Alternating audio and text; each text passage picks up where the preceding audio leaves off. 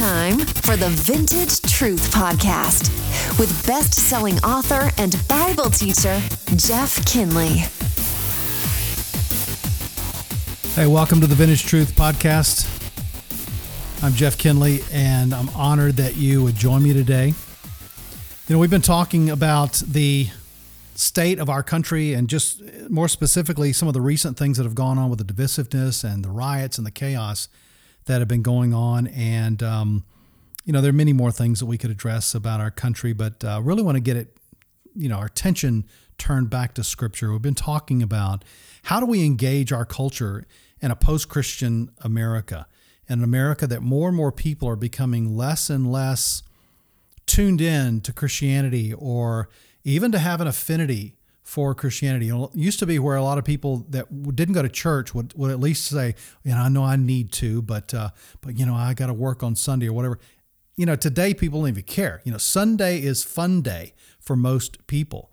And not to say that you have to have church on Sunday, but that's traditionally when we've had church. And so, but people are not attending church like they used to. Less than half of Americans now attend church. So anyway, we were looking at Scripture and looking at an example of how Paul engaged his culture, and specifically this pagan society in Athens, on a place called Mars Hill, where there were all these monuments and inscriptions and statues to all these different gods that they worshipped, and every god had a certain power, a certain thing that you would get from this god if you were to make a sacrifice to it or pay money to the temple, and of course, none of it was proven because it was all just made up stuff, counterfeits of the true God. And yet there was this one inscription there on Mars Hill, kind of this graveyard of gods kind of thing.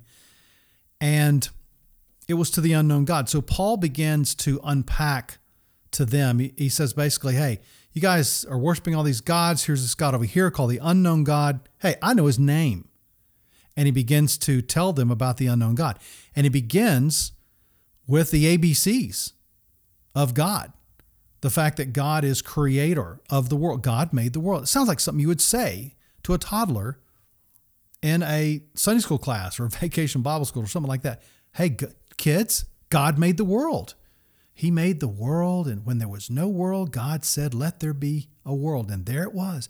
That's how big our God is. He begins with this elementary truth, but yet we find in our culture that even the elementary truths of God are truths that our culture is hesitant to accept, because people aren't like stupid, okay? They understand that when you say there's a God and that he made the world, that he made humanity, there's sort of a, follow-up from that.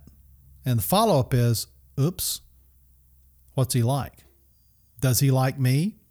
Is there something I need to do? What's my standing before this God? Because, if the God of the world is one of the 300 million gods that, that Hindus have, that Buddhists have, or one of the Hare Krishna gods, if he's one of those gods, then, he's kind of harmless, But if he's a God who's righteous and just and who punishes sin, then you might want to figure out what to do. And the good news for Christians, which is what the gospel is, good news. The good news for Christians is he's already paid that penalty for us.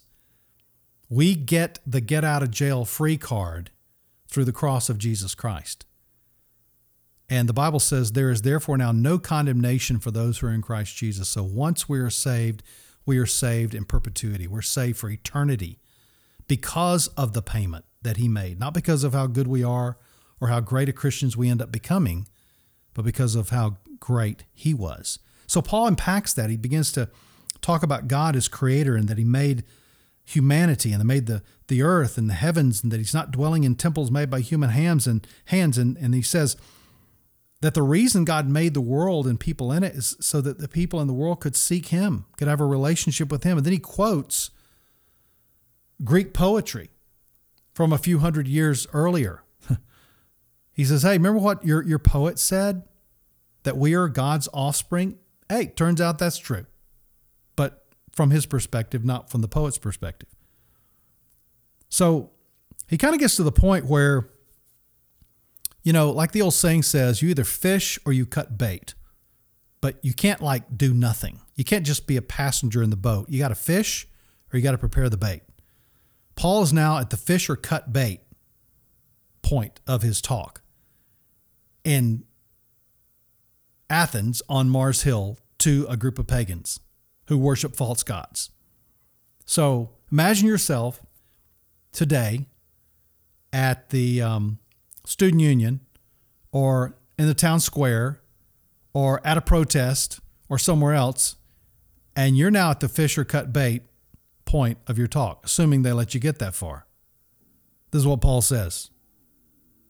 Acts 17:30 says, "Therefore, having overlooked the times of ignorance, God is now declaring to men that all, everywhere, should do something." And what is that one thing God wants every person everywhere to do? One word Paul uses. You ready for it? Repent. Repent. Whoa. That's not a word you hear used a lot in today's culture. You know why? Because it's an unpopular word. It sounds negative. It's a word that evokes emotions of, I got to change my life, or something's got to happen here. It's a vintage truth word because it comes right from the Bible. What does it mean?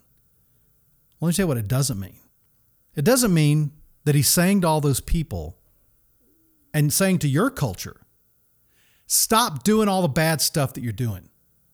I mean, stop cussing. Stop getting drunk. Stop getting high. Stop sleeping around. Stop being a homosexual. Stop being an atheist. He's not saying stop doing that stuff. He's saying turn to God from that stuff. If you turn to God, God will change you, because in reality, you can stop being an atheist and still go to hell. You can stop being a homosexual and still go to hell. You can stop getting drunk or high or sleeping around on the weekends and still go to hell. You know why? Because that's not what keeps you out of hell, and that's not what gets you into heaven. That's not what gets you into a declared righteous state before God. That's not what changes your position before God, is simply by stopping the bad stuff. The word repent is a Greek word, metanoeo, and it means a change according to the mind. It means to change your mind about something. And to these people, he's saying, change your mind about who you're going to worship. Change your mind about what you think now about this God that I've described to you. Change your mind so that you can change your decision about the direction of your life. You can choose to have faith in Him. That's what he's saying. That's what repentance means. It doesn't mean we stop doing stuff so that God will like us. It means we turn from these idols, as Paul told the Thessalonians. We turn from the idols to the living God. The key there is to the living God. It's not just turning from the idols. You got to turn to God. Make that positive faith step towards God. We're not going to unpack all of what that means right now, but that's the simple version of it, okay? So God is declaring to everybody everywhere to repent. That's the message. Repent and believe on the gospel. And he's saying that he overlooked the times of ignorance. So what does that mean? Well, it just means that God's been patient. God has been very patient with humanity. The Bible says that God is a long-suffering God. Have you ever wondered why Jesus hasn't come back already? Or why God just hadn't said, all right, to heck with this stuff. Let's unleash the floodgates of my wrath. Why hasn't he done that yet? Because he's a patient and loving God. And the people that you and I come in contact with out there in the world, he loves them. And he wants them to repent. To repent. And there's a great verse on that in Peter. Let me see if I can find it for you real quickly. In 2 Peter 3, Peter wrote this. I won't be able to get into the whole context here because it's about the end times, by the way. It says, the Lord is not slow about his promise of judgment, as some count slowness, but is patient towards you, not wishing for any to perish, but for all to come to repentance. So, yeah, God wants the world to repent.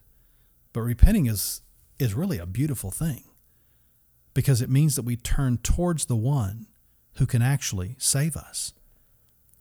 Now, why should we repent?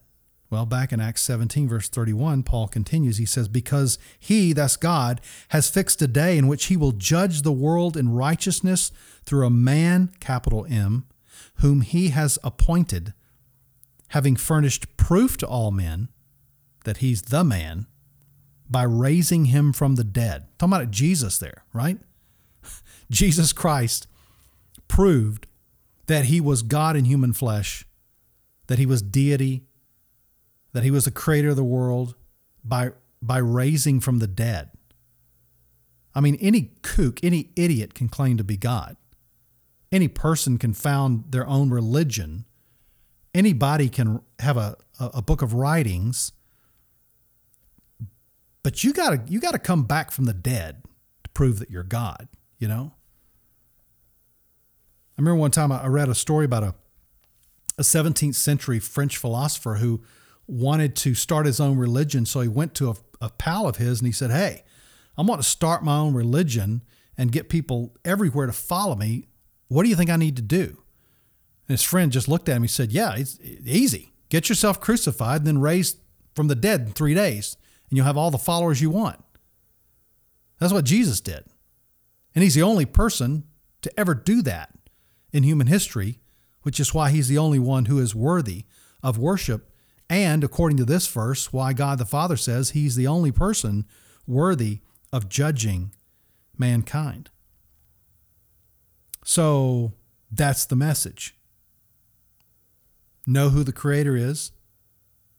Know that you need him, that you need to repent, and believe in his Son, because he's going to be your judge or he's going to be your Savior. Now, obviously, there are many things about Jesus and the gospel Paul could have said there. But in that context, in that moment, at that time, with those people in that city, surrounded by those statues and those monuments to all those false gods, that's what he told them.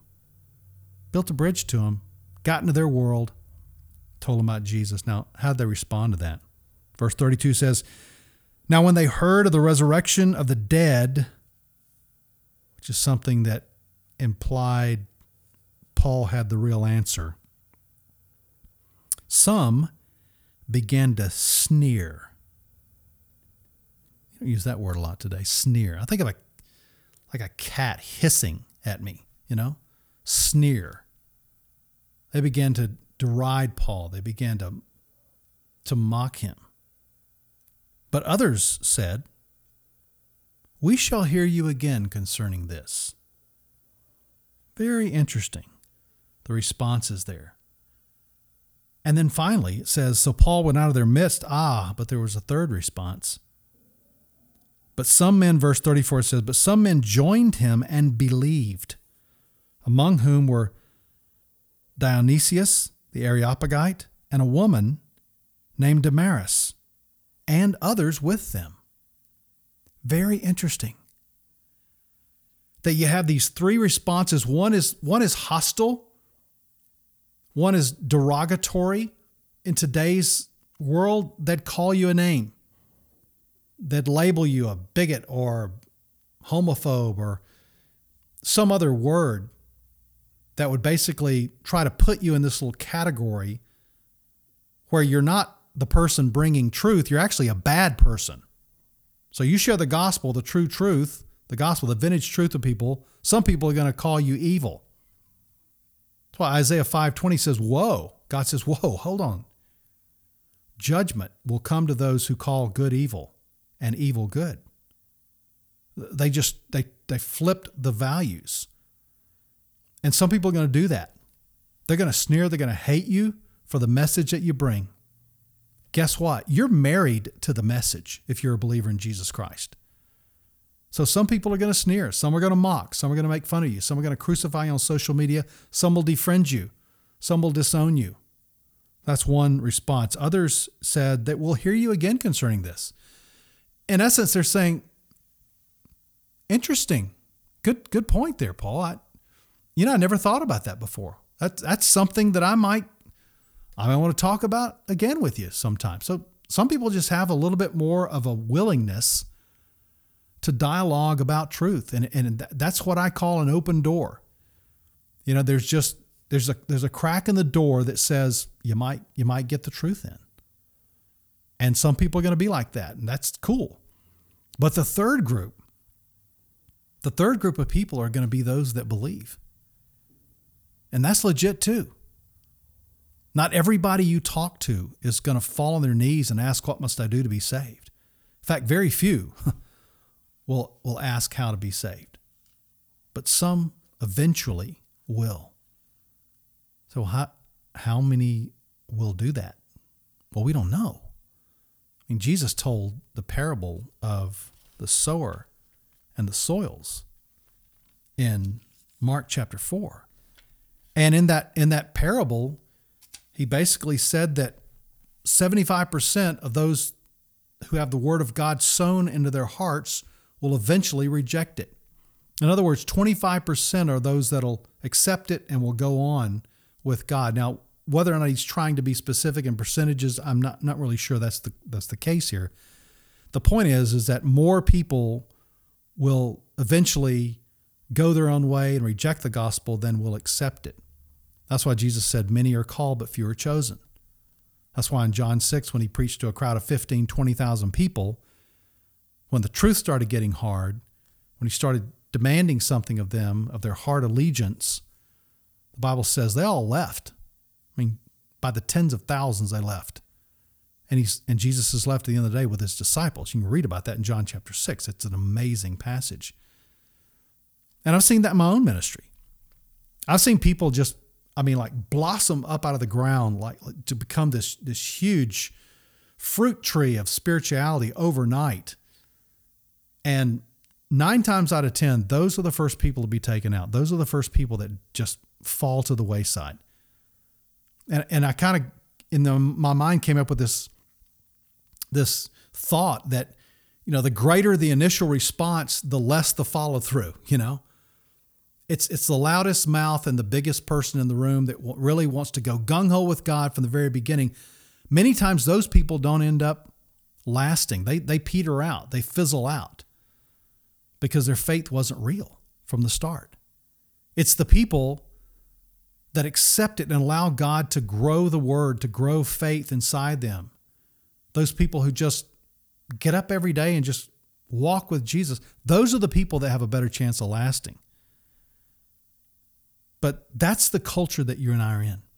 Some are going to mock you. Some are going to sneer against you. Some are going to, still be your friend. They may think you're a little kooky with the things you believe, but they like you and they're willing to hear what you have to say. That was my experience becoming a Christian. The young man who led me to Christ at age 16, we were both 16, and I was like, I'm not sure I'm digging everything you're saying there, but I'm willing to listen to you some more. And that eventually led to my salvation. So don't give up on people. If there's a willingness to listen and a willingness to dialogue, then there is a chance that God may use you in their life to bring them to Jesus Christ. That's just one way that we engage our culture. We have to get in there. We have to know what we believe. We have to know who we believe. And then we have to live it out in front of them every day. Hey, it's a dark world out there, but you have the light inside of you. And now is the most exciting time, I believe, since the first century for a Christian to be living. You have the ability to take the truth to your world and to do it in many, many different ways. We only talked about one of them today in engaging our culture the past several episodes. We'll discuss more in the future and a new topic on the next Vintage Truth podcast. I hope to see you here. I hope you'll be here for these podcasts. Hope it's been a blessing to you. Hey, take the challenge out there. Be the gospel. Be like Paul. See you next time.